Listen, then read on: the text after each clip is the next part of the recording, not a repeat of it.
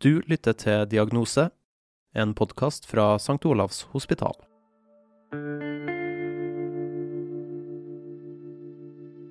Tidligere i høst kom det en advarsel fra Folkehelseinstituttet om at det såkalte RS-viruset kan ramme flere enn tidligere. Og rapporter fra utlandet viser en økt forekomst i år. Frykta er at vi også vil få mange innleggelser i Norge. Men hvor farlig er dette viruset? Og hvorfor går det særlig hardt utover barn? For å lære litt mer om det her har vi fått med oss deg, Kurt Østhus Krog. Du er barnelege ved barne- og ungdomsklinikken her på St. Olavs hospital. Velkommen hit. Ja, takk for det.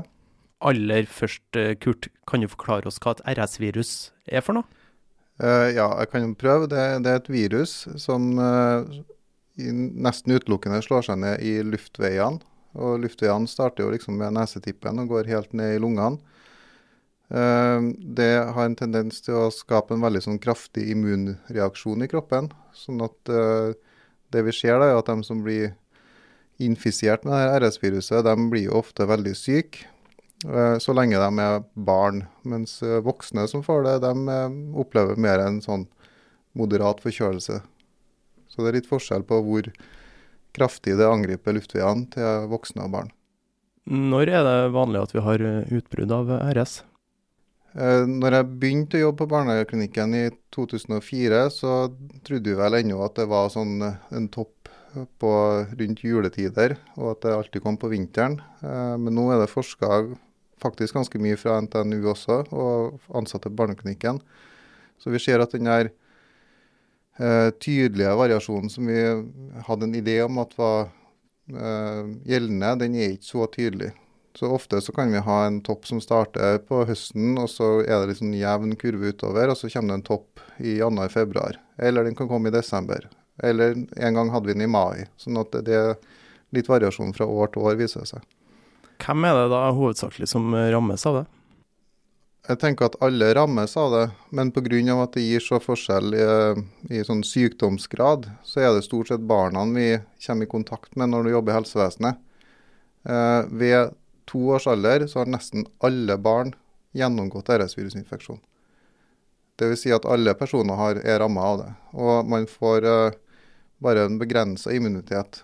Sånn at om du har hatt det en gang, så kan du ikke få det på nytt. Men de som blir syke av det er stort sett barn, og nesten utelukkende barn under 4 år.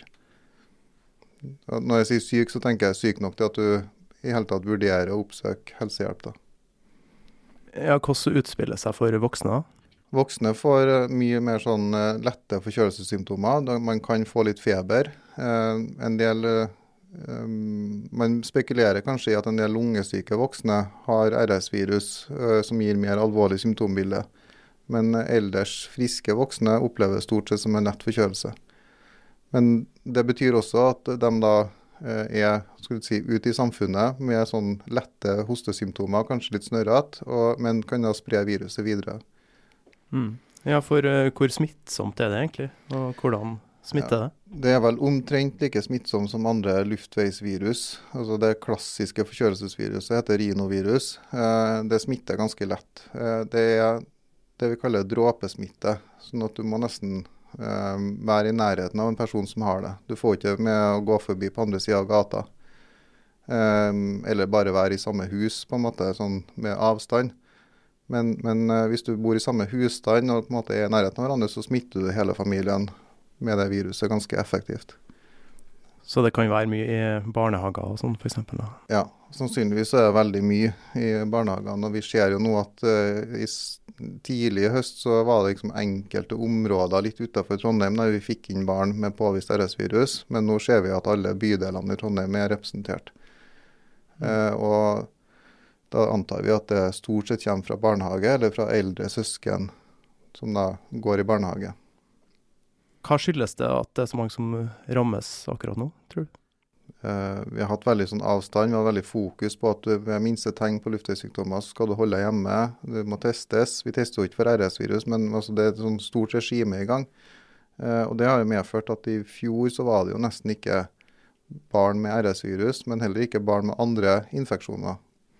Både luftveisvirus og det vanlige kaller omgangssyken. Det var nesten null.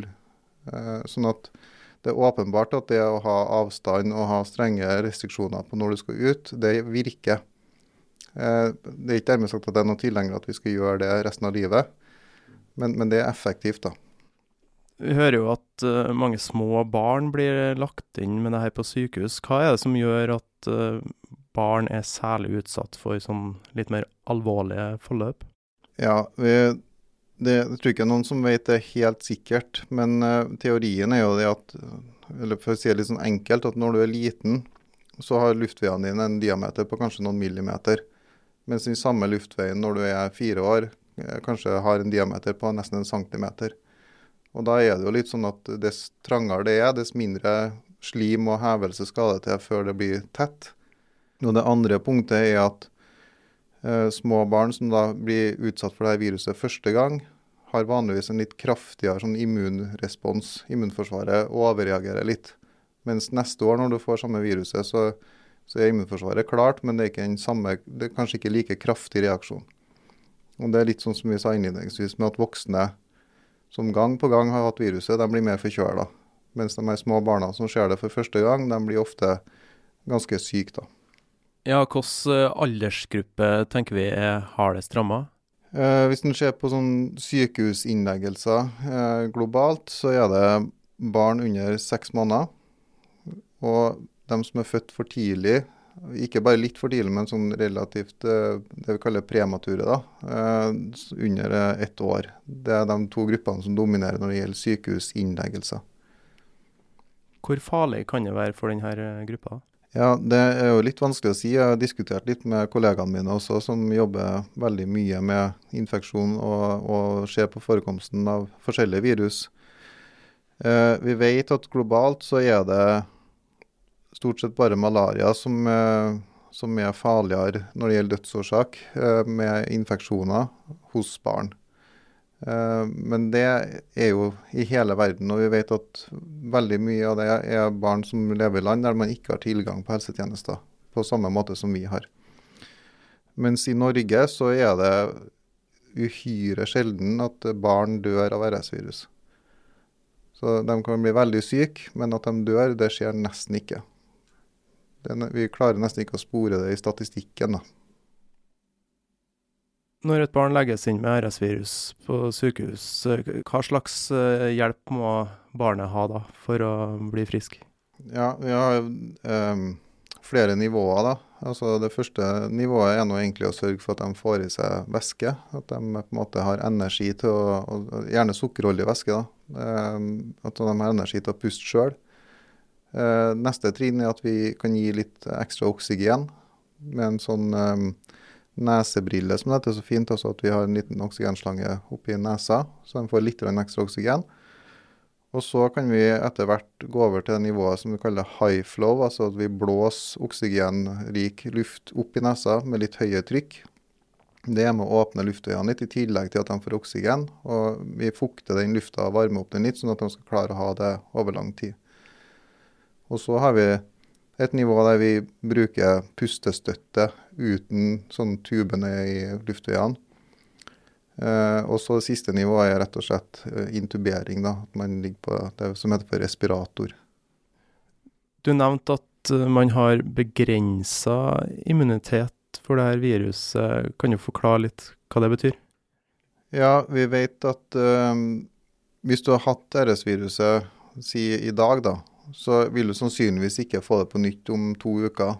Men du kan faktisk få det igjen samme sesong, og i hvert fall til neste år, når viruset kommer på nytt igjen. For det er jo, altså, selv om jeg sier at vi ikke vet helt når det kommer, så er det veldig sjelden på sommeren og hyppigere på vinteren da. Sånn at det er litt sånn som med forkjølelsesvirus, at det er akkurat samme viruset som finnes i mange sånne subgrupper, og du blir jo forkjølet gang på gang. Men sannsynligvis litt mindre syk neste gang du får det. Og så er det som er vanskelig med barn, ikke sant, at de utvikler seg jo, i motsetning til oss voksne, så endrer de seg. Sånn at vi vet jo ikke om det er at denne 1-åringen har de trange luftveiene som gjør at den blir sykere enn 2-åringen. Altså er det immunforsvaret som har endret seg, eller er det rett og slett de mer sånn mekaniske forholdene som har blitt bedre? Men det er ingen tvil om at man kan få det flere ganger. Det er jo mye som går nå for tida. Er det sånn at vi kommer til å være veldig opptatt av alle slags virus nå etter koronapandemien? Blir det mer fokus på det her nå, eller er det noe spesielt med RS-viruset? Jeg tror at RS har hatt en litt sånn særstilling, og at mange har vært bekymret for det. Og jeg vet ikke om jeg skal si at det er med rette.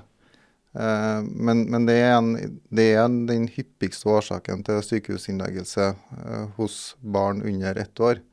Så det er klart de skal være obs på. Og så vet vi at de som er for tidlig født, de er vi såpass obs på at mange av dem som da er tidlig født og har en lungesykdom, de får faktisk et sånn forebyggende medisin for å ikke bli så syk hvis de blir smittet. Så det er litt i særstilling på den måten. Men på den andre siden så ser vi jo at andre virus, altså det som heter parainfluensa, som ligner på influensavirus, det gjør ungene kjempesyk. Et virus som heter for humant metapneumovirus, som gir veldig likedan sykdom som RS. Det må vi være obs på. Det er mange virus da. Og så er det jo sånn, jeg har hatt unger i barnehagen selv, og de var noe snørret fra de begynte til de sluttet. Liksom det. Alle barn går med et eller annet virus, eller gjerne 3-4 opp i nesa si til enhver tid. Så jeg tror ikke at vi kan bli kvitt det, eller at vi klarer å stoppe det. Det vil være her, alltid.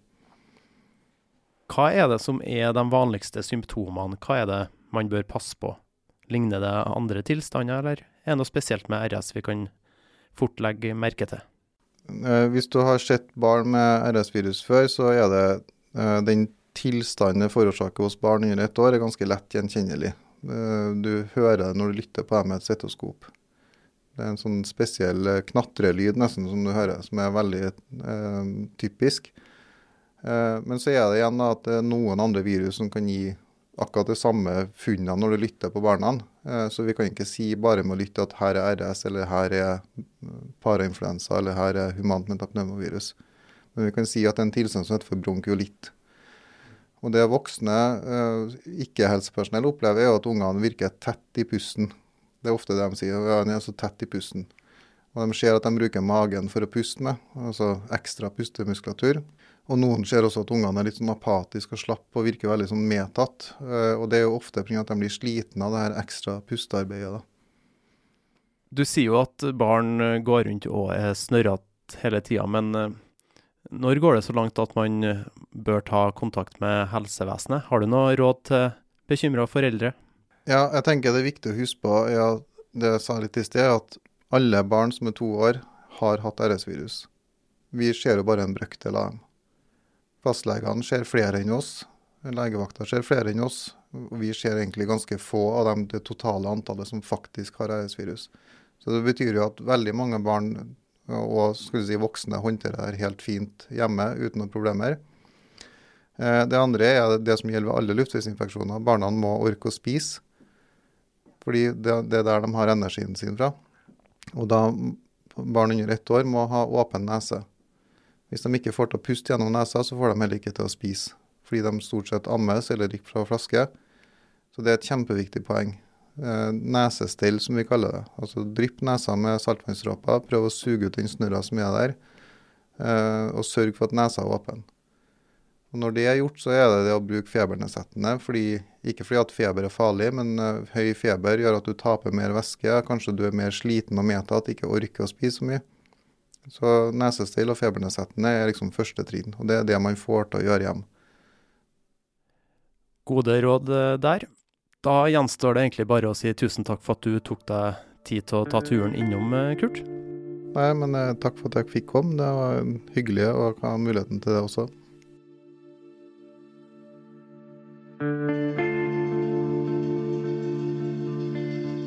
Du har hørt en bonusepisode av Diagnose, en podcast fra St. Olavs Hospital i samarbeid med NTNU. Denne episoden er produsert av meg, Elling Finnanger Snøfugl, Nils Lian og Kirsten McDonough. Marit Kvikne er vår ansvarlige redaktør. Har du lyst til å gi oss en tilbakemelding, eller kanskje du har tips til tema vi kan lage noe på? Send en e-post til diagnose@stolav.no. Abonner på Diagnose der du lytter til podcast, og følg gjerne St. Olavs Hospital på Facebook og Instagram. Vi høres.